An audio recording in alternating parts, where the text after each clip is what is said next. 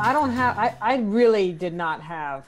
I was never considered cute. I couldn't get a prom date. Nothing. I was in an all white school, and I was a hunchback because I didn't have my hair was too. I didn't. They didn't have good hair products for me. Felicia's face. Hunchback, my lord. I'm telling you, I'm telling you. if you were in a black school back then, you would have been king. So that's the reason why I became a comedian, because my self esteem is like I'm like a hunchback to myself. In my vision, no one did me. I couldn't. Stupid. And my hair, my mother would try to put relaxers in my hair, which were too harsh. So the only thing she could do was Vita point my hair. So she'd part it down. I had like 3 pigtails. I had the bangs would be here. She'd roll those up here. And then I had 2 pigtails here and the braids. And then she'd let it go. And then it would be this giant poof. And then called me monster and told everybody I had lice. And they used to throw rocks. And I have black eyes. My mother had to come up to the school and straighten everybody out. But we were the only black family in the neighborhood. So she'd come up like, I need to straighten out the principal. You know, there was one really mad white guy who was trying to figure out how to talk to you, stand up for you, and let you know how cool you were. Okay, the first one was this kid when I went to boarding school, and he asked me out. And by that time, I was so traumatized that I like, leave him. And my friend Michelle and him like, "How dare you ask her out and pretend you like her?" Like, cause that's oh no, who's traumatized now? Poor kid. Oh, he liked me till my Def Jam. When I taped Def Jam, I took my sister's blazer out. I put on this other outfit, and then all of a sudden, literally, I went from nobody liking me to everybody hitting on me, and I was like, "Oh my God, you didn't like me before." So then, I have issues, man. I have issues. Equal sign issues. Yeah. Believe it. It's hard to believe. I grew up in East Chocolate City, so light skin was just in. I mean, my best friend is, they always thought he was like Spanish, and he was a black dude who somehow he was light skinned with good hair. So the red bones. Yeah, the red bones. So all the girls would pass me up. They'd be like, I'm sorry, I want to talk to Curly Top, because that was his name, Curly Top. And yeah, he looked like, Boo looked like Hector Camacho. I don't know if anybody ever knows Hector Camacho. Yeah. But he was a Spanish boxer, and he used to wear a little peak in the front. Oh, really? And Boo looked just like him, so girls would go nuts when he would come around. And so that's when I tried to get a Jerry curl. Is that why you don't have no hair? No. Did you? How old were you? I was probably about 12, 13. You know. So you had a Jerry curl.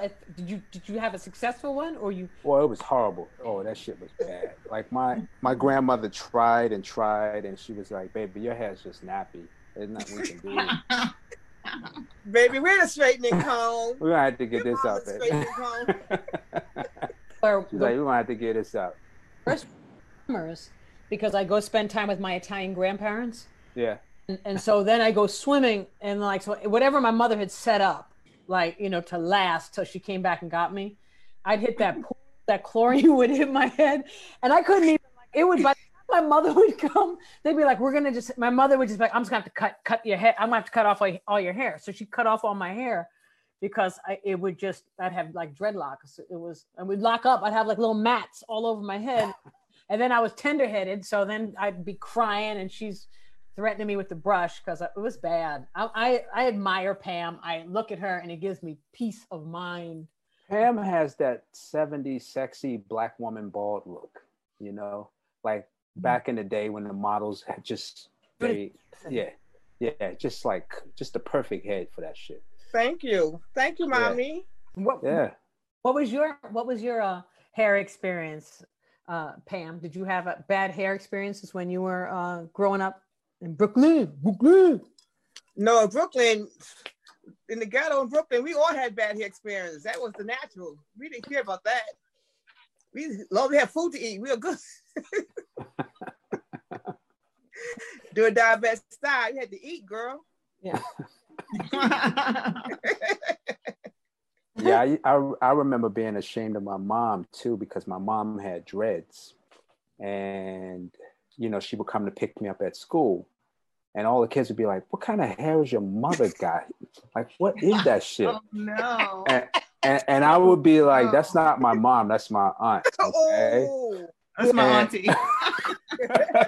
And my mom would be like, "What? You ashamed of my hair?" And I remember being embarrassed by all that shit. Like my name, I would lie about my name. I told people my name was Reggie. Reggie? Yeah, Reggie, why? I used to be Reggie because they would tease me about Masavia. They would be like, "What kind of name is that?" I'm gonna call you Reggie for real. They would be like, they'd be like, you African? I'd be like, hell no, I'm not African. I ain't got nothing to do with that. And now I look back, I'm ashamed. I'm ashamed to know that I was embarrassed of my mom, who, you know, and just having my name. I'm like, what? You know, it wouldn't matter today, but as a kid, kids were like mean about that. And if you were from Africa, they would fucking tease you. Like it was. I mean, like thinking about it, growing up, it was not that easy. Like with, you know, culturally being, you know, connected. There was nobody like back when I was, you know, growing up with being mixed. It wasn't really a mixed. It was like either you were one side or the other. So my parents were, but my sister had straight hair. She had like, my sister looks like kind of like the Apollonia, her casting calls like Apollonia, Irene Cara.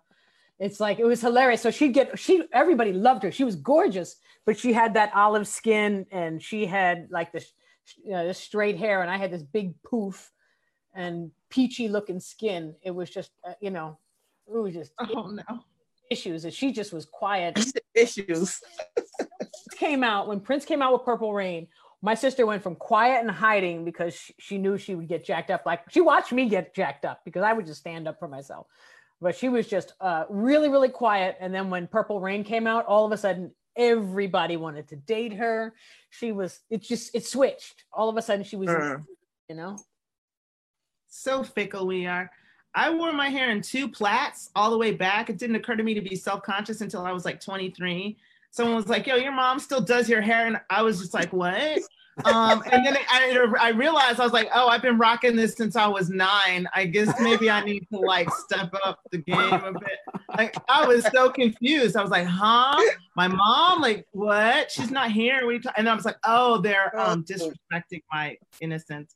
I was just like out there, dingy. I was like, "Oh, bummer. So sad." Your mom was she really doing your hair that long? No, my mom didn't do hair. She read books. I just would part it down the middle and braid it back, like straight back, one on each side, call it a day. Like it was not a thing. And then I realized I was supposed to be paying attention. My mom passed one before I learned how to do my hair. And that was just, I had a really rough teenage year. That's why I couldn't get a date. I was just, my hair was just, it was really bad. I have Heather, you didn't have that problem, did you? I had bad Because you're the quiet one. No, I had bad bangs. Like in the 80s, because I have wavy hair, so my hair was like really long and wavy, and then I had bangs, and the bangs would just like curl up or do some weird, or my mom would try and blow them out, and then they'd be the feathered, like the 80s feathered curtain look. I had that for a while. Yeah. It was very, yeah, that was my big issue, was my bangs. And then once I cut my hair off when I was like 6, I cut off all my hair. I said, I want to cut my hair off. We went, I found a picture I wanted. My mom said, "Are you sure you want to do this?" I said, "I want to look like that picture." And the lady cut all my hair off, and then I started crying like hysterically. And my mom took me home and made me call the hairdresser back and apologize. So the hairdresser was crying too. I was crying, and the hairdresser started crying because I was crying. And then I went to school the next day, and this girl next to me was like, "You look ugly like that." Started crying again. Oh my God. Started crying again, right? That was. I always had these bouts of self-confidence until somebody was paying attention. Like I'd be super self-confident. I remember I had these painter pants. Remember painter pants? And they were sunshine yellow, and I was in love with them.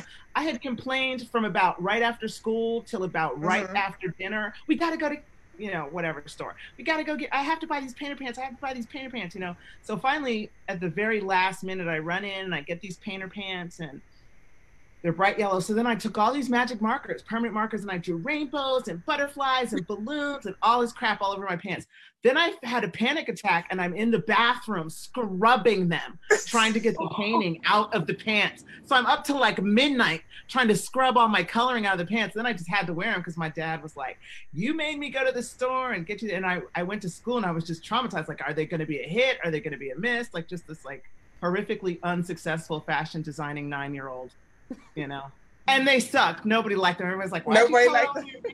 And by the end of the day, I liked it because everybody said something, but it was a rough day. I'm checking on Mark here. I'm trying to see what's going on. It was a rough day. Sure. What'd you say? I'm trying to see what's going on with Mark here. I don't know. No, Maya, what did you say? I said, I have pictures of your bad bangs. Am I allowed? You do? Oh, let's see, please. Can we see? Bad bangs. Oh, I know. You might one. want to hold those. Go ahead. TMZ. That Oh, Oh, yeah, she was so sweet and kind. What's with the look, Heather? Blow What's out the with bang. What's God. with the look? She was always like very like, look how sweet she was. Look at this little picture. That's one of you look like Cindy on the Brady Bunch. Something about those deep set eyes, y'all. Don't be fooled. You know, the real Heather was there then too. Well, You see yeah. how deep set those eyes are, you know.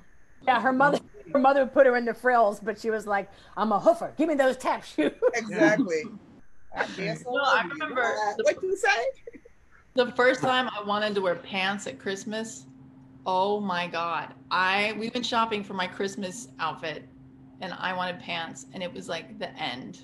It was like the end of the world because I wanted pants and a dress. I was like 9. Get in there. Well, Felicia, you grew up in DC, right? Yeah, I grew up in between like DC and the Midwest, like bouncing back and forth. But I was like, yeah, I was a Georgia Avenue, kid. That's kind of a secret. But yeah, no, DC was really lit back then. It was still chocolate on top of chocolate with some chocolate in there, plus a little bit of chocolate. City, chocolate city. Everybody. Chocolate City. No, Sneak out the window and go to the go-go and try to just get in there so you could dance and be underage and all that stuff. They do that? Oh yeah, we would do that, Yeah, We'd of sneak course. out. Oh my God, it would be so much fun. But the danger we were in just kind of was way over my head. I didn't realize.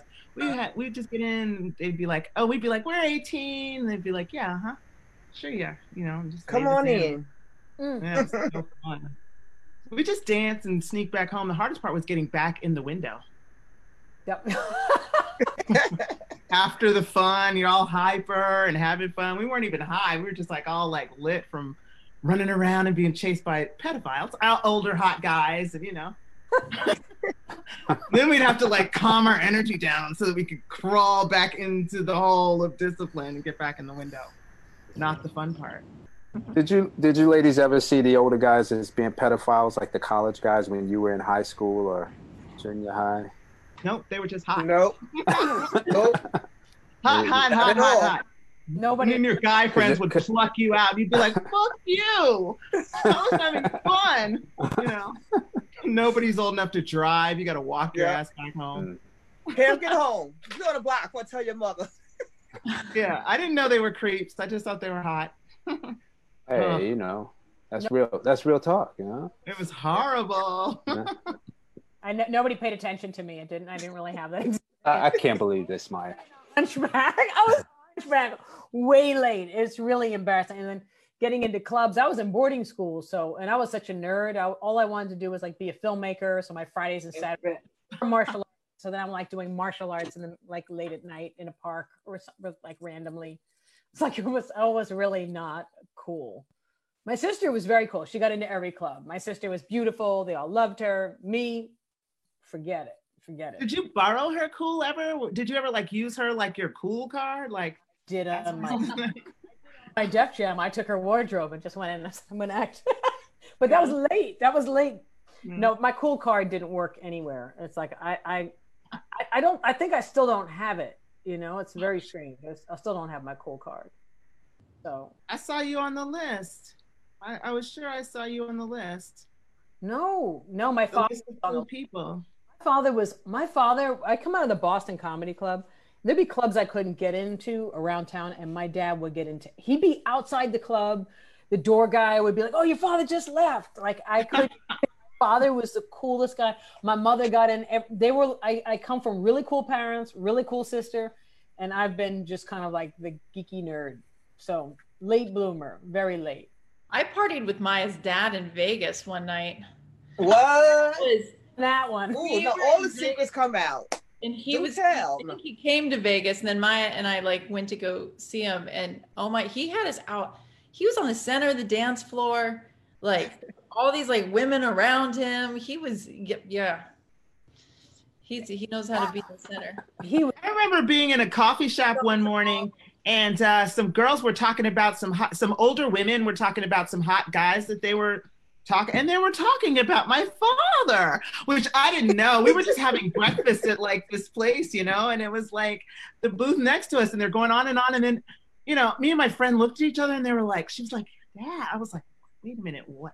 And we started listening to them. We're like, "Oh snap, these old thoughts are talking about my dad." It was so funny. It's such a weird concept. Like, yeah, I go to the bar, even in Vegas. He's at the bar, he's buying everybody shots, and then he's in the middle of the dance floor. And my father he was like a mambo dancer during. Great dancer. So he's like real smooth, does all those like doesn't overdo anything. You know, I remember being a kid and in Puerto Rico when Saturday Night Fever was hot, and then I went to the hotel down in San Juan, and he's in the middle of the dance floor at the nightclub, and everyone's surrounding him, and it was crazy. I mean, and then it was really embarrassing because he said, I'll never forget, he got drunk in Vegas, and he's like, my family just has been one of those mixed families. Like, we're not going to talk about race. We're not going to talk about anything. He's not going to talk about being an Italian immigrant coming to America. Never discuss anything. So my father on the dance floor, he had a few tequilas, and he's like, "Come on, show me some of that soul." And he's like bumping me across the dance floor, and I'm like, "Oh my God." I'm like, "Dad, this is really, yeah, he's wild." And people love him. You know who he's friends with? You guys know he's friends with Greer Barnes' friends. Like has like these guys he would roll with. My father went to Ibiza and like party with these guys, and they all came off the plane. My sister was like, "He is too old to be." Remember, what are the chances? What are the chances you get to interface with your parents' wild side? I mean, that's kind of cool. Like, I remember all the conga drums and all the musicians and just all the wild times, and just being like this off-limit little child person running around sucking up on, you know, these guys are playing horns. They've got, you know, probably doing blow. God only knows what they were doing, but interfacing with grown-ups and their sexuality, and they're actually your parents, and they have this whole, I don't know. It didn't read when I was a kid. It only read afterwards, like, oh my God, these were wild times. Yeah. I felt the same way. Like my mom, when we'd go in through the city, everybody be whistling and chasing. Like my mother really, like, she was even in that. She was always fabulous. She'd have on like fabulous heeled slippers, high heel slippers, high heel sneakers. She was always. She was a Leo. Pamela can rip. You know. I know you're gonna say that. I was waiting for that part to come. She always had jewelry on, was rattling. She had a bossa nova beat just walking across the floor. She'd have a beat when she'd whoop your ass. You know what I mean? It was trying to keep up with that rhythm in her soul. Yeah, there you go, right? There you go. Yeah. So then when we're in the city and everyone was like, every place we were like, "Oh, hey," and like every group. And it was just like, it was kind of unnerving because she didn't have a problem with being the center of attention and being as beautiful as she could be and having fun, and never. Of course she did not. Of course not. And I can't live up to that. That's why I'm here. Like right now, I'm like, my hair's uneven, my shirt's blah, blah, blah. And she'd be like, "Maya, would you please get it together, please? At your age, you'd think that you'd." Please, Maya. Oh, and we all know this woman. I'm trying to figure out what's going on here, because normally he's pretty good on time, right? But, I don't know, but I'm having a good time talking about our childhood memories. Parents. I found a picture of my mom. It's like my favorite. I post it on Facebook, I think her birthday every year, so that all her friends see it. But it's a picture of her I found from a club in LA in the 60s. And she's got on white go-go boots, hot pants, Like a Yeah, mama. skin tight like top with her hair ironed straight, like down to her like back. It's like it's so, and she's dancing with this guy in this Polynesian restaurant. It's so awesome. It's like my favorite pictures. She's like, oh, it's so embarrassing. I know she loves it. Yeah, I had a friend that Cruise had. and my mom broke out with karaoke in Spanish. I was like, what's going on here? Well, what is this about? And all the drunk guys were like, what? And I was like, okay, out with it. I had that friend who had that hot mom, and all the guys would be hitting on his mom, and he'd be like, "Stop looking at my mother like that." What? And they'd be like, "Well, tell your mom stop wearing those jeans." There. Oh God. Heather's father's really cool too. Heather's father's really like unique. He's got like he looks like like a football player. So he's real tall. He grew up in the hood, which is hilarious. So like this dude can barbecue like hell, but he's cool. Like cool. Like he never goes too fast and anything. He's always just calm, and it's just like, I'm like, this dude is so. Well, actually, the first time I met her dad, we were in Vegas. We screened our film, and we were up at the top of what was the hotel? It was like, the Ghost Bar at the Palms. And we're up there, and he was just like, he was like the coolest dude. That's what's funny is because it's like to see like how real, like laid back, like her father's intense too. Because if somebody messes with you, he just has this booming deep voice, and he was a singer, so he has like this booming voice, and then people just like, don't mess with him. Like nobody messes with him. It looks like he's sweet looking, but he looks like he could just like crush you, without even blinking, with like fearless. And never raising his voice. He never raises his voice. Every daughter should have a terrifyingly fearless dad, It's kind of like one of the coolest prerequisites. Yo. Hey. Hey. What's up, bro? What's going on, man? I'm sorry I'm late. My son had my phone. How you doing, brother? I'm good. What's going on? Good to see you, man. Yeah, man. Yeah, bro. You in New York, right? Yeah, I'm in New York. Okay. For some reason, I always thought you were in LA or something because of the show. I'm back and forth, but I'm in New York now in quarantine. Yeah.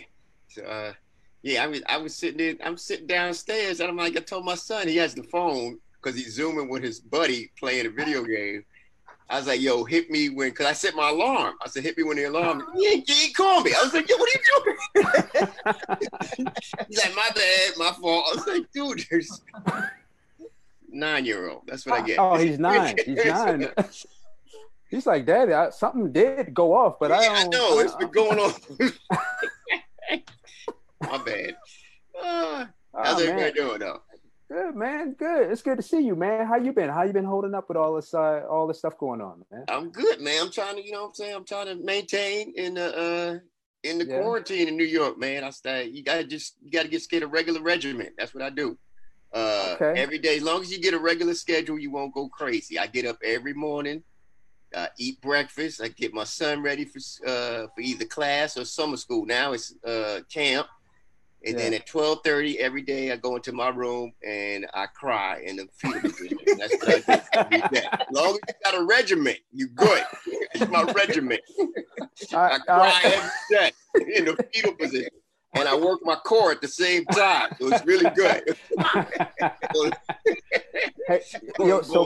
So Mark, now that you're here, Maya's hosting the show. And so we're going to introduce everyone and give you a nice introduction. Oh, this is an interesting way to this. We've been all talking about our childhood. Now we can throw all our questions. We tested our questions on each other. Okay. I'm Maya DiGiorgio. I don't know if you know me, but hopefully you do, because this is on my Facebook page, and that would be just awkward. Like, who is this crazy? I'm a comedian, and also I would talk about trouble of the day, but we had a good warm up, so I don't think we need to do any kind of monologue stickiness. Right. If you're right next to me, I feel like we're so Brady right now. Right next to me is Masavia Greer, who's producing the show. He's a comedian, therapist, and a friend of all of us that has been a comedian himself, but he doesn't like to remember that. He blocked it out. And I definitely block it out. Yes. Then me is Pamela Green, who was one of my best buddies from comedy, Uptown Comedy Club. Actually, Tracy, you guys have Tracy Morgan in common. Tracy got her into stand-up comedy. So all right. Pamela. Then we have Felicia Chappelle, who is an actress and a writer and also doing these brilliant podcasts that are acting story podcasts and activists. She does everything. And we also have below her Heather McConnell, who's a producer writer, but also a tap dancer is what she really is. She's really an insane, brilliant tap dancer. So, and everybody who's tuned in, he's one of the writers from The Last OG. He's been a comedian with us for so many years on so many shows. Give it up for Mr. Mark Theobald. Woo! Hey.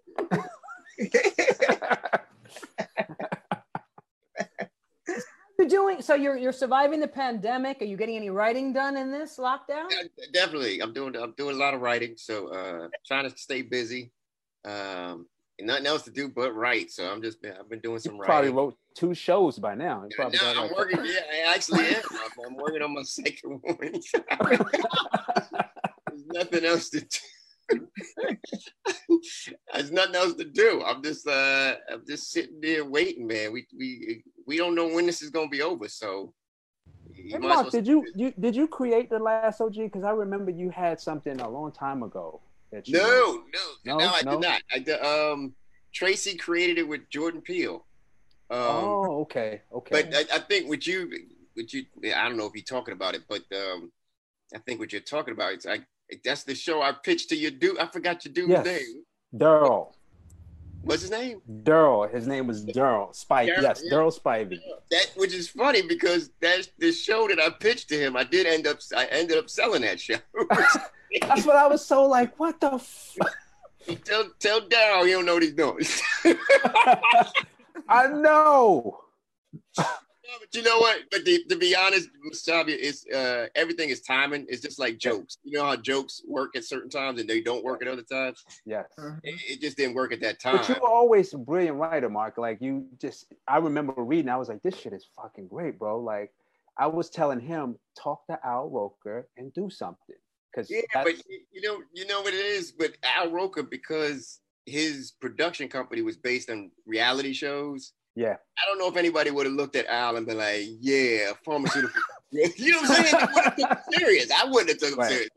So it's all about timing. You know it is. I'm not mad about him not getting it because it's lots of people didn't get it. You know what I'm saying? My own manager who manages me now didn't get it when I first pitched it to him. So he ain't the only one. So gotta get, everything's timing. So I mean, go ahead, Maya. When did you go from you've been a comedian. Talk to us a little bit about your comedy career and how these doors are starting to open for you. And it's inspiring to hear a little bit of your journey of when you started and I started doing stand-up. I started I don't even know what year, but I started at Uptown Comedy Club like a lot of other people, and that's where I first met Tracy. And then I quit, actually. After doing it for like a year, I quit. I was graduating from Hampton University and went back to school. Then I went back to comedy. And when I went back, I started, I was really cool with Dean Edwards. And Dean, right after I came back, he got SNL. So I used to go up to SNL and write sketches for free. And by me writing sketches for free, which, by the way, none ever got on. Nothing. No, we got one sketch on in 2 years. One, and we were so happy. But by me being up there hustling, Tracy saw me hustling, me and Todd Lynn, and he hired us to write his special, and that's how I got connected with Tracy. And I ended up writing 3 specials with him, and doing my own thing on the side, just stand-up wise. I ended up not being with Tracy for a while, then came back to him after he finished 30 Rock. And we went on tour, started doing another special. And he was like, yo, you got any movie ideas? And I did. And let me go back a minute. But while I was up at SNL, I ain't see any black faces up there. And I was like, man, we need writers. So I started taking courses at NYU, screenwriting courses. And I always wanted to write. That wasn't something by mistake or accident. after I saw Do the Right Thing, I knew I wanted to write. I tried to write a script after I saw that movie. So that was before I even picked up a mic. So I knew I was going to write. I just didn't know when. And after I saw the lack of diversity, I was like, it's the time. That time is now. So I just started going up to NYU. I would do that in between spots because NYU is right by the Boston. So I would just do, class, and then right afterwards, I go right to the boys, right down the block. So it was convenient. Right. So I would do that and applied for a couple of programs. Never got accepted for the Disney program or the ABC program. But when Tracy brought me back in tour, he asked me if I had any movie ideas. I said, yeah. And I ended up pitching to SDX, which is Bob Simon's company, which was just starting at the time. And he liked one of the ideas. And then he said, yo, I got this movie with Tracy and Eddie. I need somebody to rewrite it. You want to rewrite it? And I was like, hell yeah. I was like, I'll do that. Eddie Murphy, you're damn right. So I rewrote it. And Eddie brought me and Tracy out to his crib to give us notes. He ended up not doing the movie. But that's how I got really got that's on. Great, bro. Right. You know what I'm saying? What was that like though, bro? Like going out and just when you went to his house, bro, that was like, it was crazy, kid. It was you motherfucker living in a fortress, right? Me and Tracy was like kids. We were like, yo, we at Eddie's house. You know, it's funny. We was like, yo, Eddie is so rich. And we saw like this, we coming up to his crib, we saw this white lady picking his garden. We was like, yo, Eddie's so rich. We got white people doing his garden. And Bob was like, yo, that's his fiance. He was like, oh my God. Like, I didn't know.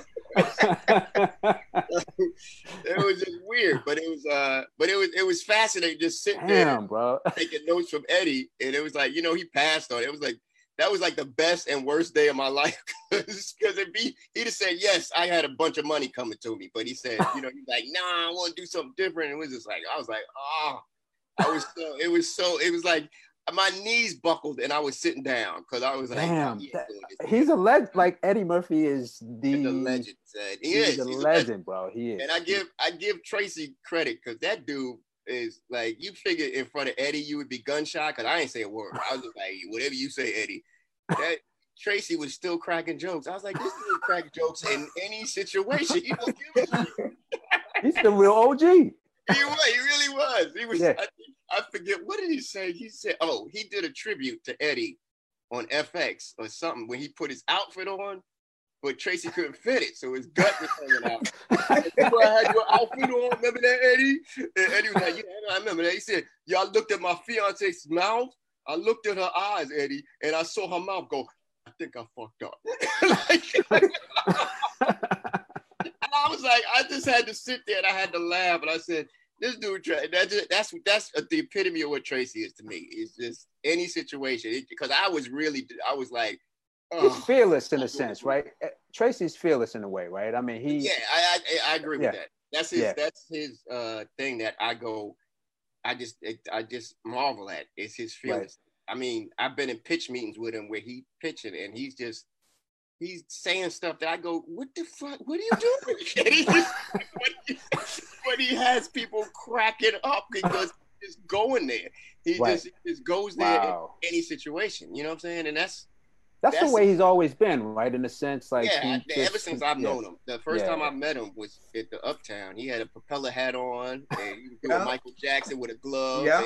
And I was just like, yo, who is this crazy dude? And he was that dude. He was just like, yo, wait till you see me on HBO. I was like, you just started. How are you seeing anything? But that's the way he was. He was focused, though. He was focused. Yeah. Definitely. And that's one of the things I actually just watched this documentary, the Black Godfather. Have you guys seen that? Yes.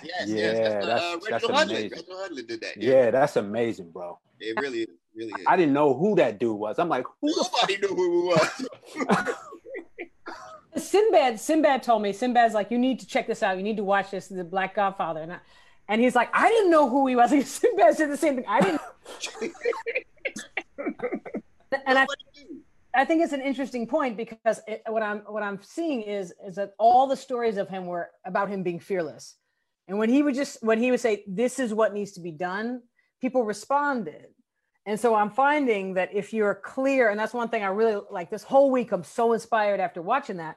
where like, you know, Heather and I were just talking about a project and we're like, we need to be specific, because he was even saying, well, you map out where you're trying to go, and then you start to really focus on, I'm determined to get there, and which ways can I get there, and then don't be afraid to tell people, because when you think of the dynamic of someone telling you what you want and what you want to do, it's different from asking and saying, this is what I want to do, and it's a tremendous, and as a tremendous I think power when you walk in your own space and you're not afraid to say either it matches here or it doesn't, but this is what I want to do, and not be as comics though, do you always have a focus, like Mark or Maya, when you started, did you visualize the outcome, or did you take the right steps to get you in that direction? Were you always planning your steps, or were you just like, this is what I have to do blindly? I don't know how it's going to go, but I have to do this. I think it's a combination for me anyway. I can only speak for myself. I think, I just hit the stages as much as I could to get better, because that's what I saw my mentors doing. And in terms of writing, I just try to do the same thing. You know what I'm saying? Just keep focused on that writing, keep, study as much as I can, read as many scripts as I can, you know what I'm saying? Just keep focusing on that so I can get better and better. So it's the same thing. It's just, you keep working at it, you keep working your craft until you get to a point where you're confident enough. Right. And I think that's the major thing I see in comedy is, I think once comics flip that switch of confidence, you could do almost anything. And you see that with a lot of comics. Once they get that confidence, it's like, I remember somebody telling me that when I first started, they was like, "Man, you funny, but once you believe you funny, you're gonna be a difference." And it's just about confidence. You know what I'm saying? I think that goes for writing. I think that goes for acting. I think that goes for anything you're doing. You know what I'm saying? You got that confidence. People believe in you. You know what I'm saying? They just go, "Oh, yo, he know what he's doing." Yeah, when he walks in the room, I'm a fucking know. Damn, something about his presence. It's about you knowing yourself and being confident in yourself. You know what I'm saying? And I think that's you were saying something, Felicia? I was just saying, like, everybody wants to buy how that feels. Like, that's what we want. We want to feel it. We want to walk away with it. We want to run into that cat that makes you have that. You know, everybody wants that feeling. So if somebody's walking around knowing that they've got what it is and they're talking all that junk, everybody wants that feeling. We want to spark on that. We want to light on that. Like, you leave the house and you think, if I hit this place, hit this, hit that, I might run into that person that I'm looking for that's got that spark. And you're looking for them. You're looking for them. Like, I wonder if they're going to open mic, or I wonder if they're going to, you just want it. When I first started, I remember I was very specific.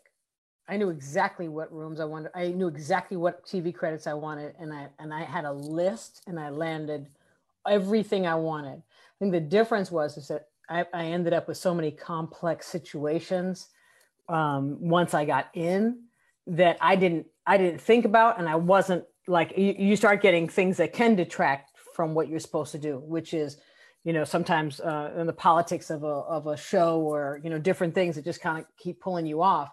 But I think it's important to set goals.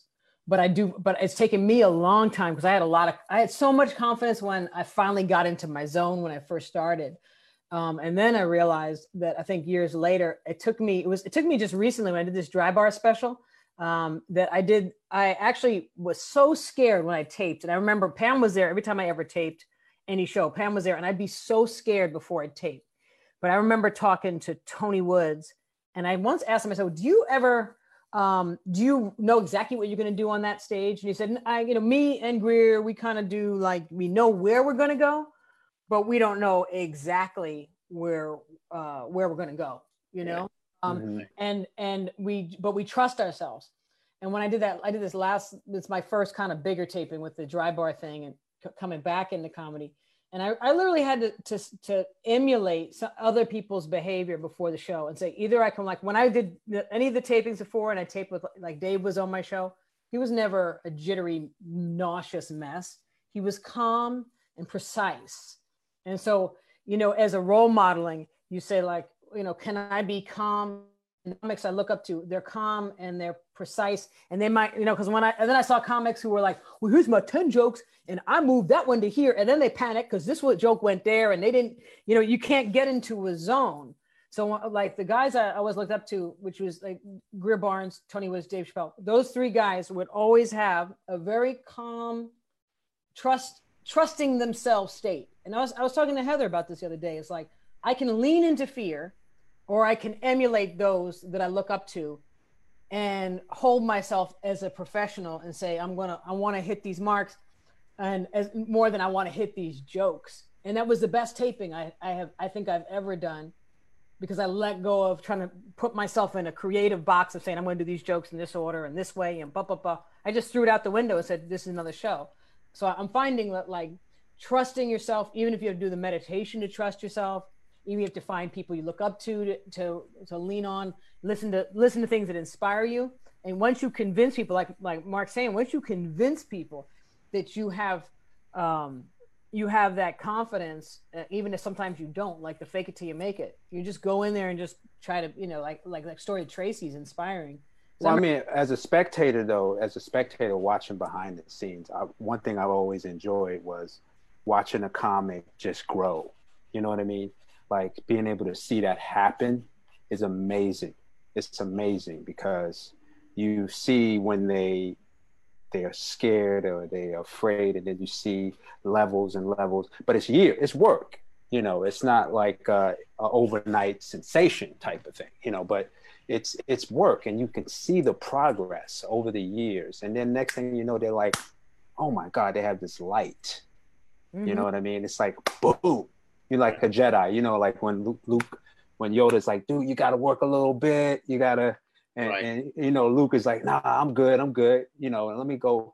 But it's over the years, you just have that confidence and that light about, and the natural humor just comes out of you. So it's like when you come into the room, comics just like, in the comic, it's like people know what you got. You got your arsenal, you got your life experience, you got everything with you, and it just oozes. Funny, I was talking with Heather about tap dancing, just hoofing, because she's in there working, and it's like, and then sometimes we get a note or something, and then we start to put ourselves in this place of like, because you're in the middle of the growth as opposed to what you're working for. And it was funny because I was like, look, I was one of those comics that when I first started, I got booed everywhere. So I have people having to protect, like I have guys that I love to death because they protected me, because I got booed off of like every stage. And Mo, you're probably one of the main people, because you were there when I was booed every single time. And I don't remember being booed all the time now. All the time, and you literally were just like, just keep getting back up. And so like there are guys that I remember, and I was saying to Heather, I think yesterday, I was like, there are guys that I remember, I was like, damn, they've been terrible for like 8 years, 10 years. And then you come back at like 12 years, you're like, wow, they're killing. They just had their style. Yeah. They couldn't click into their style. And then there's some guys I've seen, they still doing the same shit 20 years ago. Yeah. So, yeah. So I seen some guys, I ain't gonna say no names, but I've seen some comics still doing shit that they did 2000. I was like, damn, you still doing that same shit? I want to say that, but it's a matter of being able to grow and fall on your face, get back up. Mark, do you have any people that inspired you as a writer, or scripts that you were inspired, that made you, like comedies that made you want to be a writer, or just a comedy writer, or like, what? How did you take that path? For me, even though Spike is not a comedy writer, Spike Lee, Do the Right Thing inspired me to write. That's the first time I attempted to write, was watching him, and and I think that's seeing Spike do what he did in terms of film.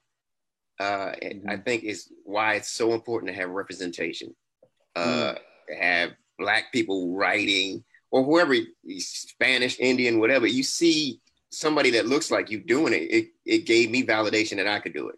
I was like, oh, Mike's doing it, I could do it. You know what I'm saying? Why can't I do it? So that gave me the inspiration, man.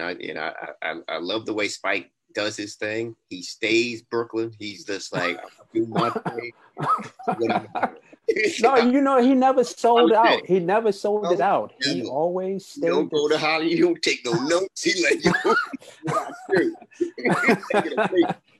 that's him. You know what I'm saying? But I love that about I'm saying and that's he's in his zone. He's in his confidence. He's like, this is what I do.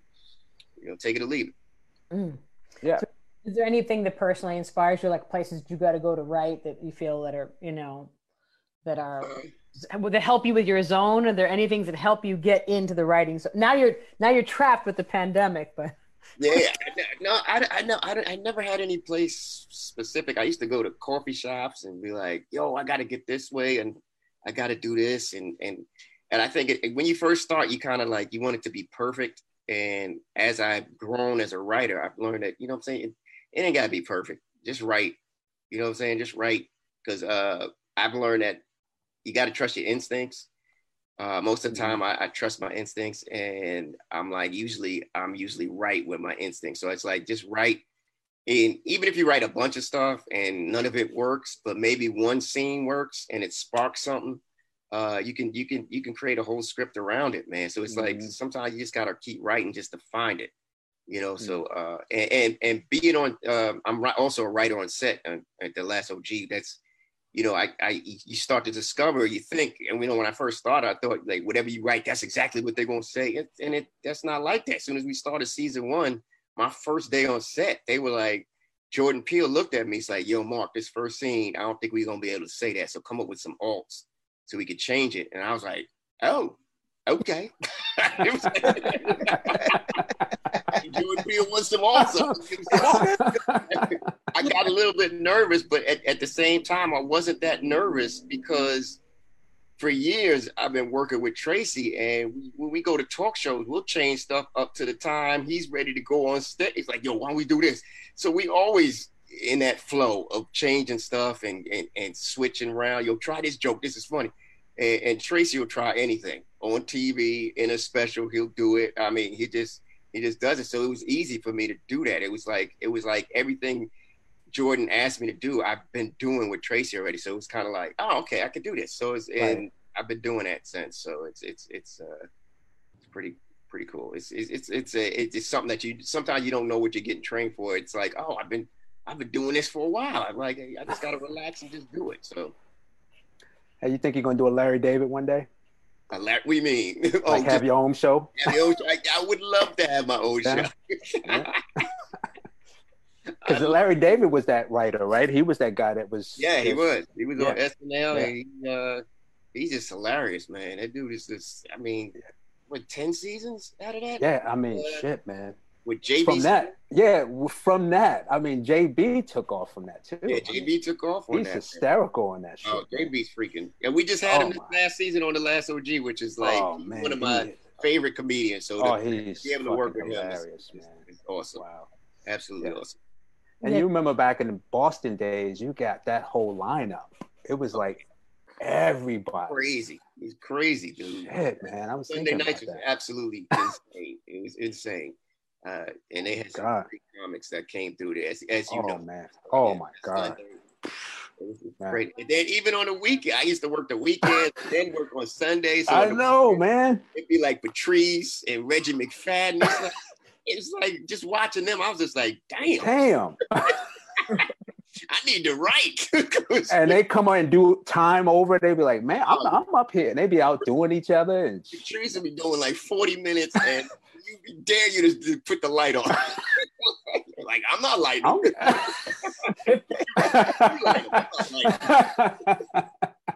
So it was it was a great time to watch comedy, man. It was man. What do you think about comedy today, though? Like, what do you think about the younger comics? I think it's the same. It might be different jokes, but it's the same. It's the same, man. But do you think they have to work as hard, though? Like, you know, I mean, because they have so many outlets. They have YouTube. They got all these different outlets that won't allow them to write as much. I don't know. I mean, people say that, but you got to think about it. It's just because it's different doesn't mean it's not as challenging. You know what I'm saying? To come up with the YouTubes and the all that stuff, that takes a skill set. It might not be like from my generation. It wasn't our skill set because we just didn't have it. So we had to just get on stage and do our thing. Now, I will say that some of the people that are on Instagram and YouTube might not be as good live performers, because I've seen them that just, you know, but they aren't. It's not because they can't be. It's just that they're not working that muscle. You understand what I'm saying? Yeah. So it's like, hey, Mark, if somebody gave me an IG account and said, yo, come up with a whole bunch of videos. Now I could probably come up with something, but I'm not going to be as sharp as they are because that's what they've been doing. You know what I'm saying? Right. So it's just a different skill set. And I think if you're funny, you're gonna be funny. You know what I'm saying? Right. Right. No, I know. I always saw it as I mean, it's a great instant gratification. But I'm from that old school where you just see guys work so hard. I know. I agree. Yeah, you know, for so many years they go to Montreal. Remember when going to Montreal, you get a deal, or you go to Aspen, and I mean that was your inspiration. Right. But whatever it was, you worked long. I mean, I think it's shorter distance, but I don't see a lot of the younger comics having that material and life experiences. Some of the comics coming up. Nothing quite like someone yelling, "Boo, you suck."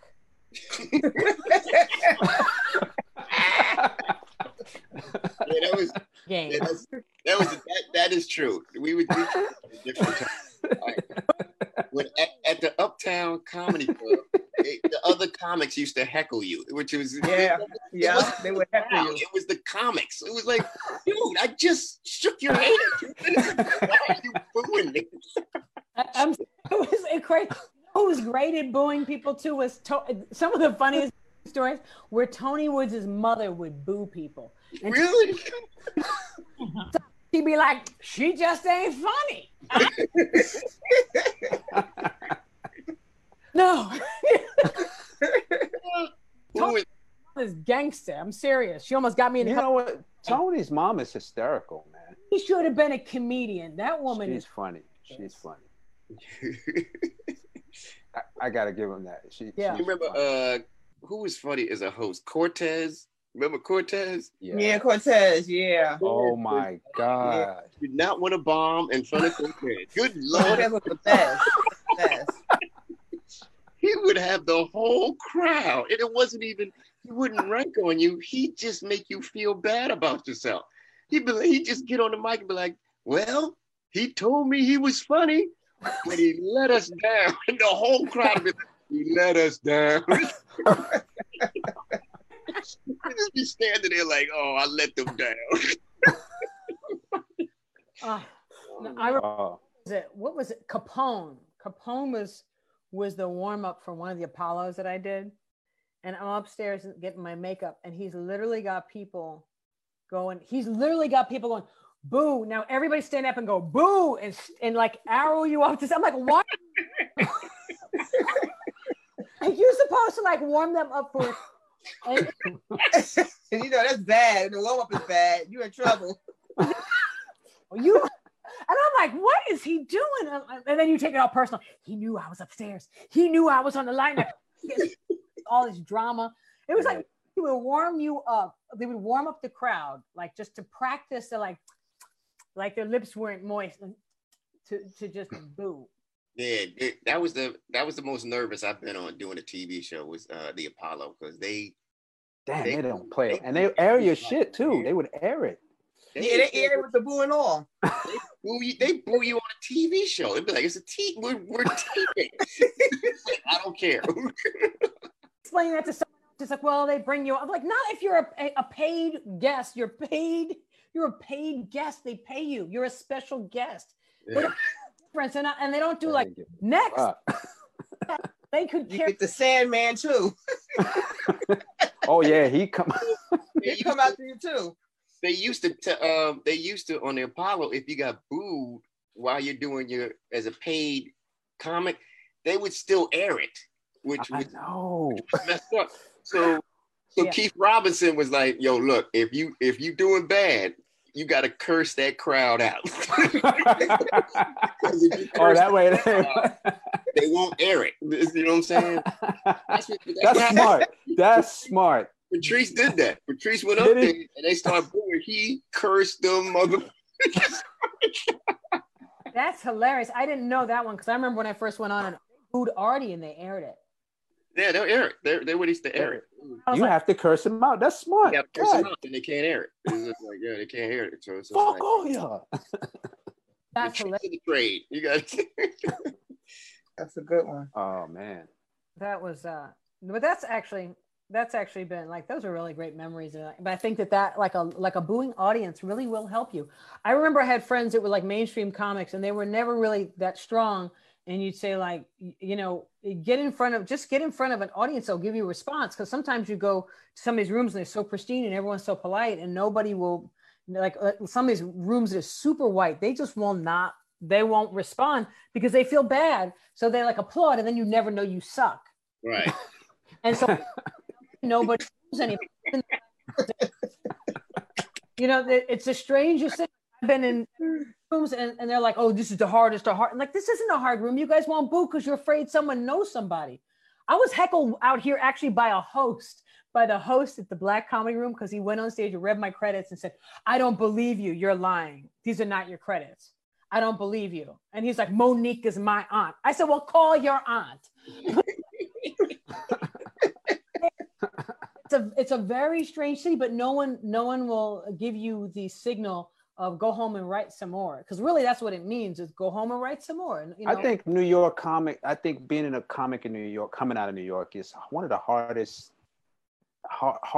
you know, like just in total, like the whole city.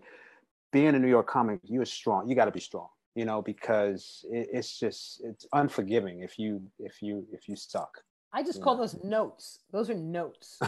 Them as notes, you know, like, okay, that didn't work. Because I've been out in LA and nobody responds on like when you think that something should work. And I remember being out here for so long, and then I went back home and I'm like, you know, I get like the laughs around something, but there are a couple lines that I thought were really good, you know. And then I went back to New York and boom, it opened up because the minds are different. And I was talking to Coco Brown.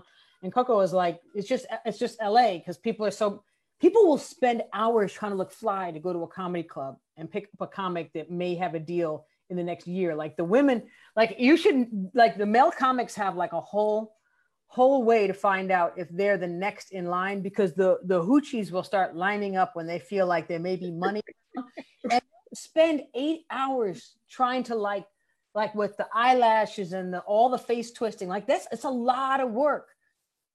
And then they sit and then no one laughs because they can't, because they have all this work and, you know, everything's all, you know, pushed up and tightened up. So they can't really even laugh. They're just there to catch the guy. But it's a strange place where in New York, you get real people who walk in. They're not trying to get a deal. They're not trying to, you know, they're not trying to be in the business by being in the audience. Right. They're just in the audience. That's a different. I remember going to some industry parties. If you don't have any credits, girls will be like, "Who are you? Excuse me, who?"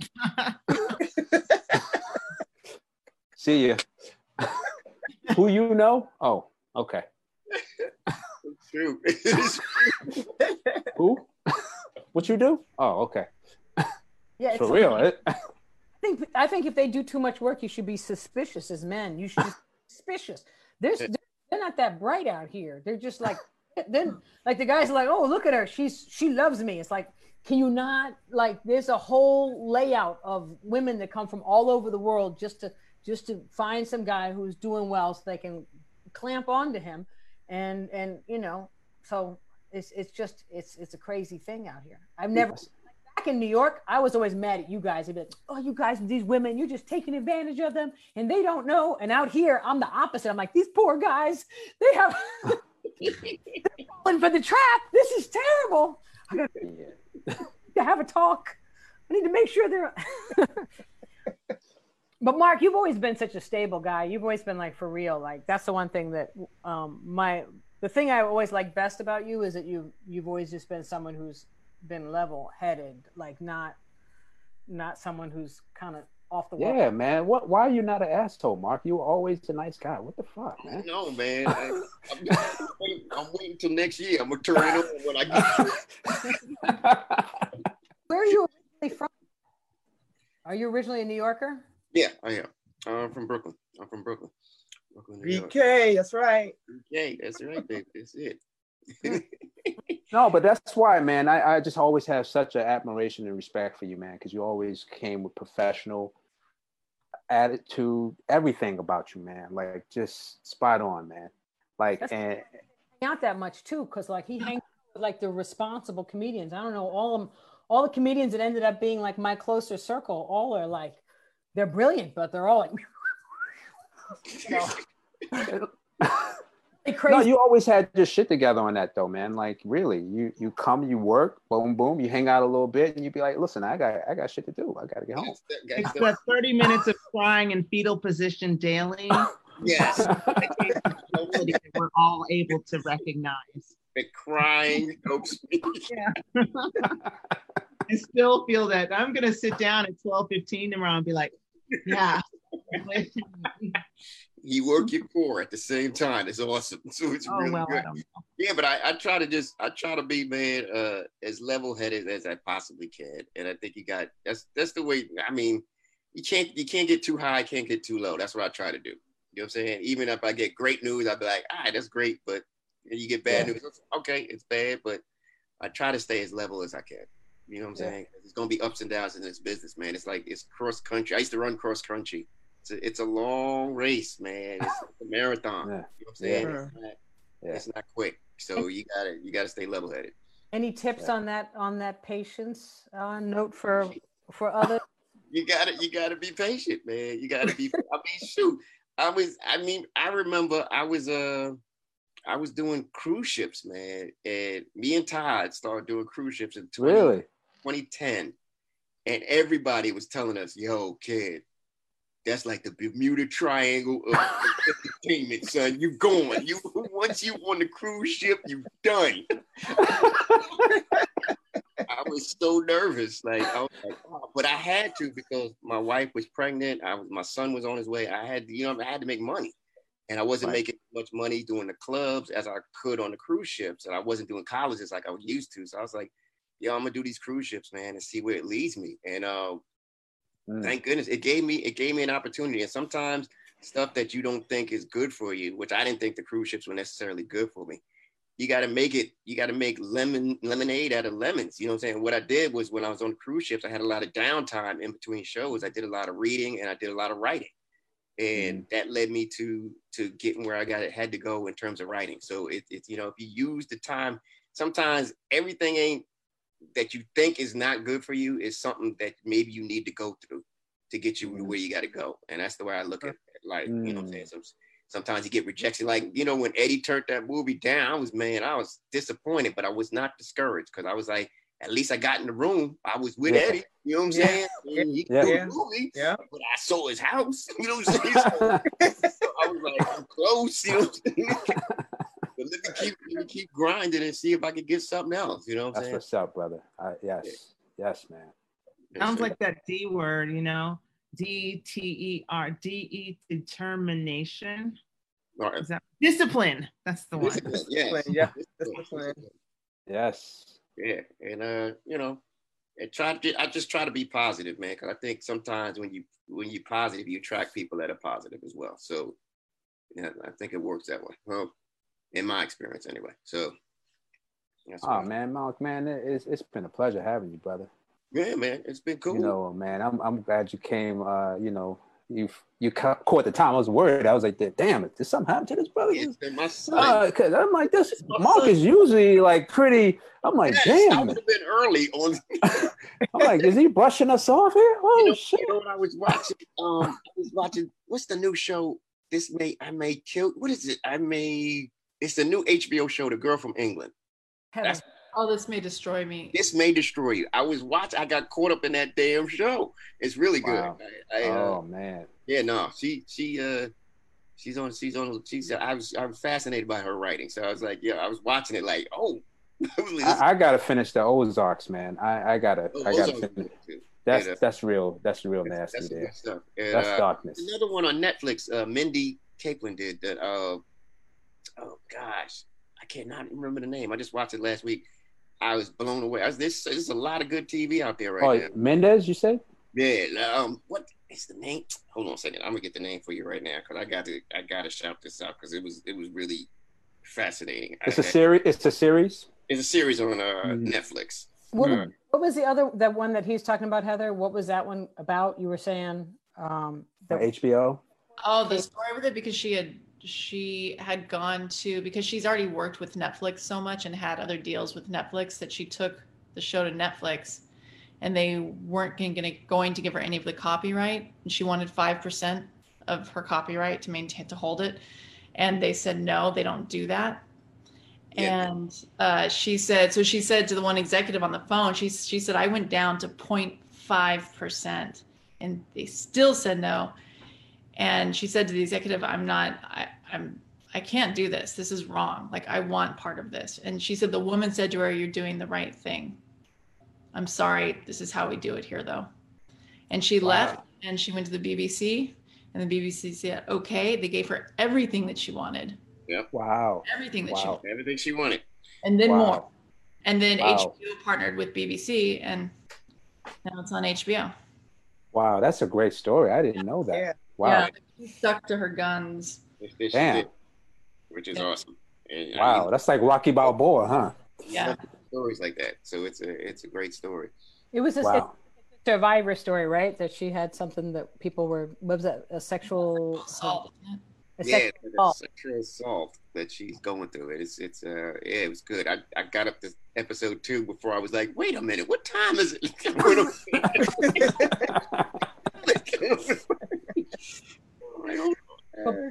That you came in and you made it. I'm glad I got a chance to talk to you guys, man. So but how's everybody else doing in the quarantine? I always reach out to friends to see how everybody's doing. I'm like, man, if I can't jump rope anymore, I'm fucking dead, bro. I'm damn. Yeah, I quit drinking. I mean, shit, man. It's like, wow, I'm dealing with real emotions over here. You look good. Pain no more in Wasabi. You can't numb it. I'm no more that club dude that drink all night and do blow all night and party. I'm just like, yeah, I'm boring now. Shit, man. You look great. I'm in love. Where do we sign up?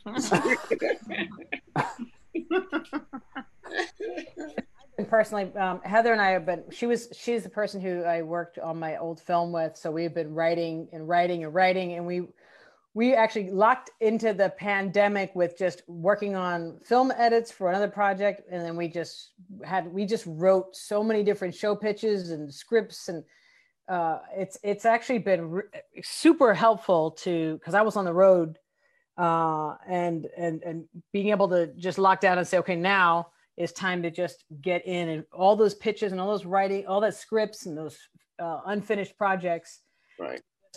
Take them on, and it's just like it's been almost like a relief, because you don't feel like you're chasing everything, and then everyone is also looking to reinvent, because everyone's looking for some new way of how can you continue on a project while no one knows how long they're going to be locked up.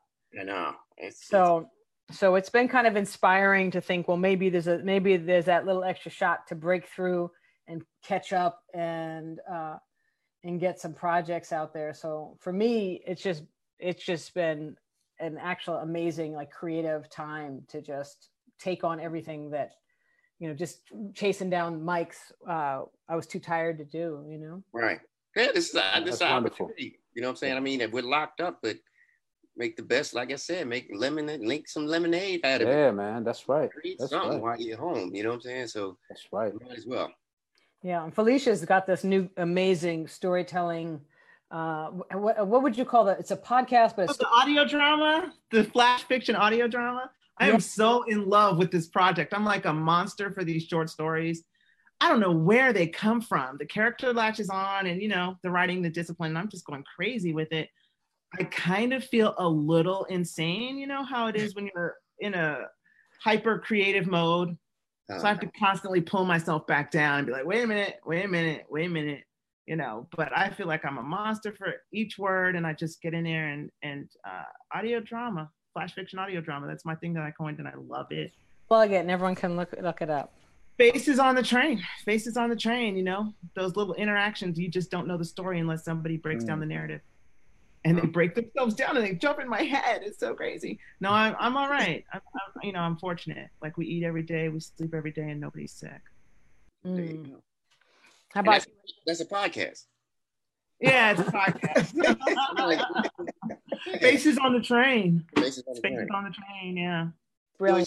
But wait. It's a commitment. So is it just you telling a story, or you got somebody else on the show? I'm doing all the audio, and I'm doing actually I have an audio editor. I have a creative director, Will Walker. I have some original music. You know, it's always nice to pull people in, especially because we're all bored and cooped up, and artists don't sit still well. Like everybody's kind of a little short bus having to sit still. And so you're either, you know, I'm doing all the writing and I'm doing all the narration, and then I send it over to the editing desk, and then Mary Evans pulls through for me with the edits. And I think I'm like 35, almost 30 something in already of these flash fiction pieces. That's awesome. It's crazy. It's intense. It's kind of grueling. I've been, you know, rolling my sleeves up. I think it's called discipline. Yeah, that's what it's called, discipline. It feels a little bit like vomiting, but not quite. It actually feels good once you get used to it. That's our word today, discipline. In the sleep. Characters come in your sleep. They start screaming at you, and you have to write them out. Exactly. Faces on the Train. Check it out. You know, it's streaming. It's Anchor is where I launched it, and Anchor, Apple. It's podcast. It's there. 8 minutes of commitment. 8 minutes. That's it. Oh, right. Heather, how was your pandemic going? I already spoke on the half of tying you into writing more. And no, it's been I think it's been healthy for me. That sounds terrible.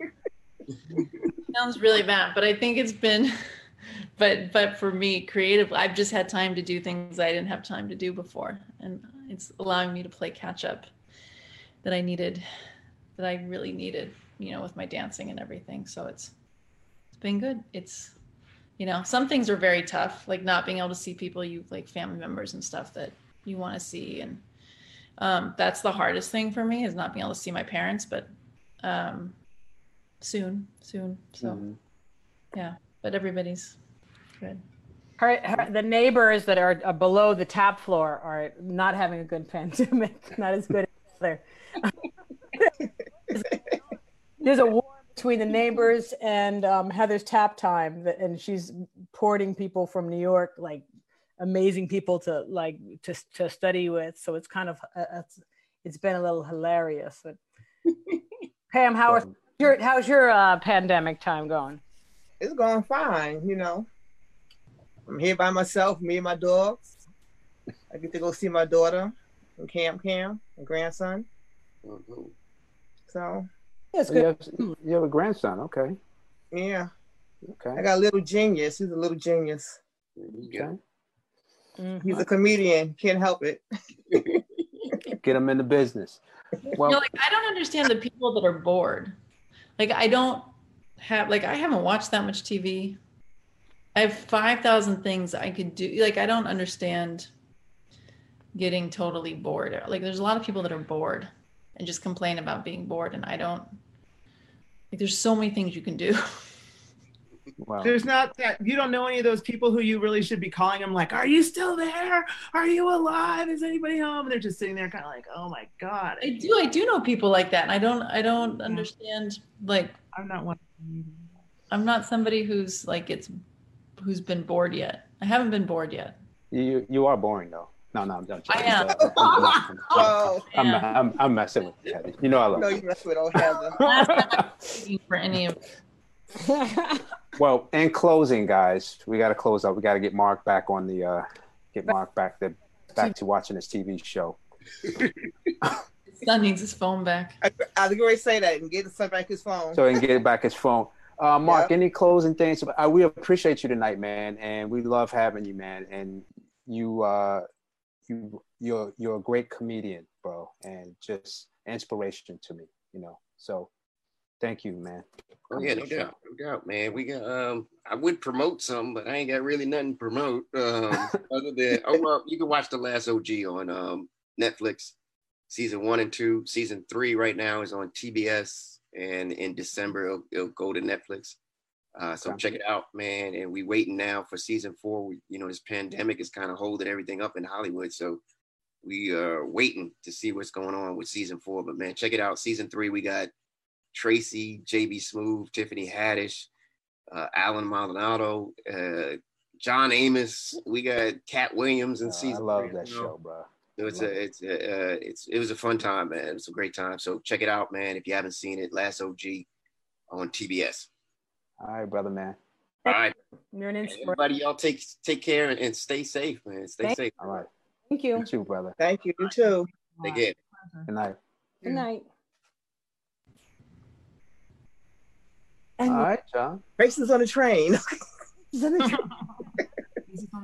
was cool. I love Mark. That was awesome. Yeah. It was awesome. I like the last OG. It's hilarious. JB Oh, Smooth it's is ridiculous. great. Yeah. He's crazy. He plays Tracy's mother's boyfriend, JB Smooth. Oh, he's funny. Okay. Funny. He's funny. Yeah. Well, I think also too, when you're working with like everybody you came up with for a long time, like as the core, it just makes it just gives that you much better, right? Yeah. better. Yeah. That much better. Well, anything, ladies, that you want to talk about before we pull the curtain in? Anything? Until the sun comes up. No, I'm good. Anything? Yeah. I got nothing. You got no. I know. Yeah. No closes. What? What it is that we like everybody's running. I think we've been doing so much right now. There's so much going on that it's just Crazy out there. Just be careful out there, for real. Yeah. Can't wait to see you guys again next time. Okay. I know. Okay. Tuesday. Sounds like she wanted to say something positive before we close because she's like, "There's nothing else that she was prepared." Oh, we're not going to do our moments of. Yeah, we're supposed to do our moments. Our moments. Well, I could say, guys, I really enjoy you and I love you. So, yeah. We love you, Pam. Okay. We love you too, Mo. Pam, come on, Pam. You want to say something? What I want to say? No, not really. I could identify with Felicia with being disciplined. And today I was reading something called, what did she say it was? Permission granted. Sometimes we hold back from doing things, waiting for permission for other people. We already have permission. If you want to do it, just do it. No one is stopping us. Permission granted. I love that. Permission granted. On that note, okay, shit, let's get them moving. Shit, Have you on. anything?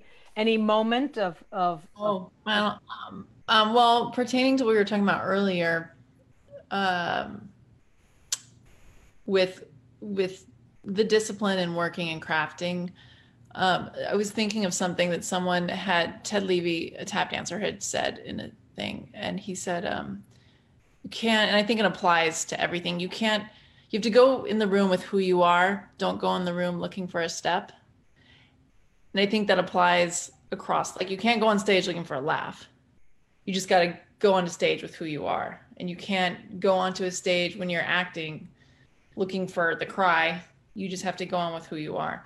And whether you're walking into a business meeting or I'm walking into Florida Tap, it's the same principle. And it was something I had to like remind myself of today as I was silently flogging myself for my horrible dancing. I was like, you need to stop and just,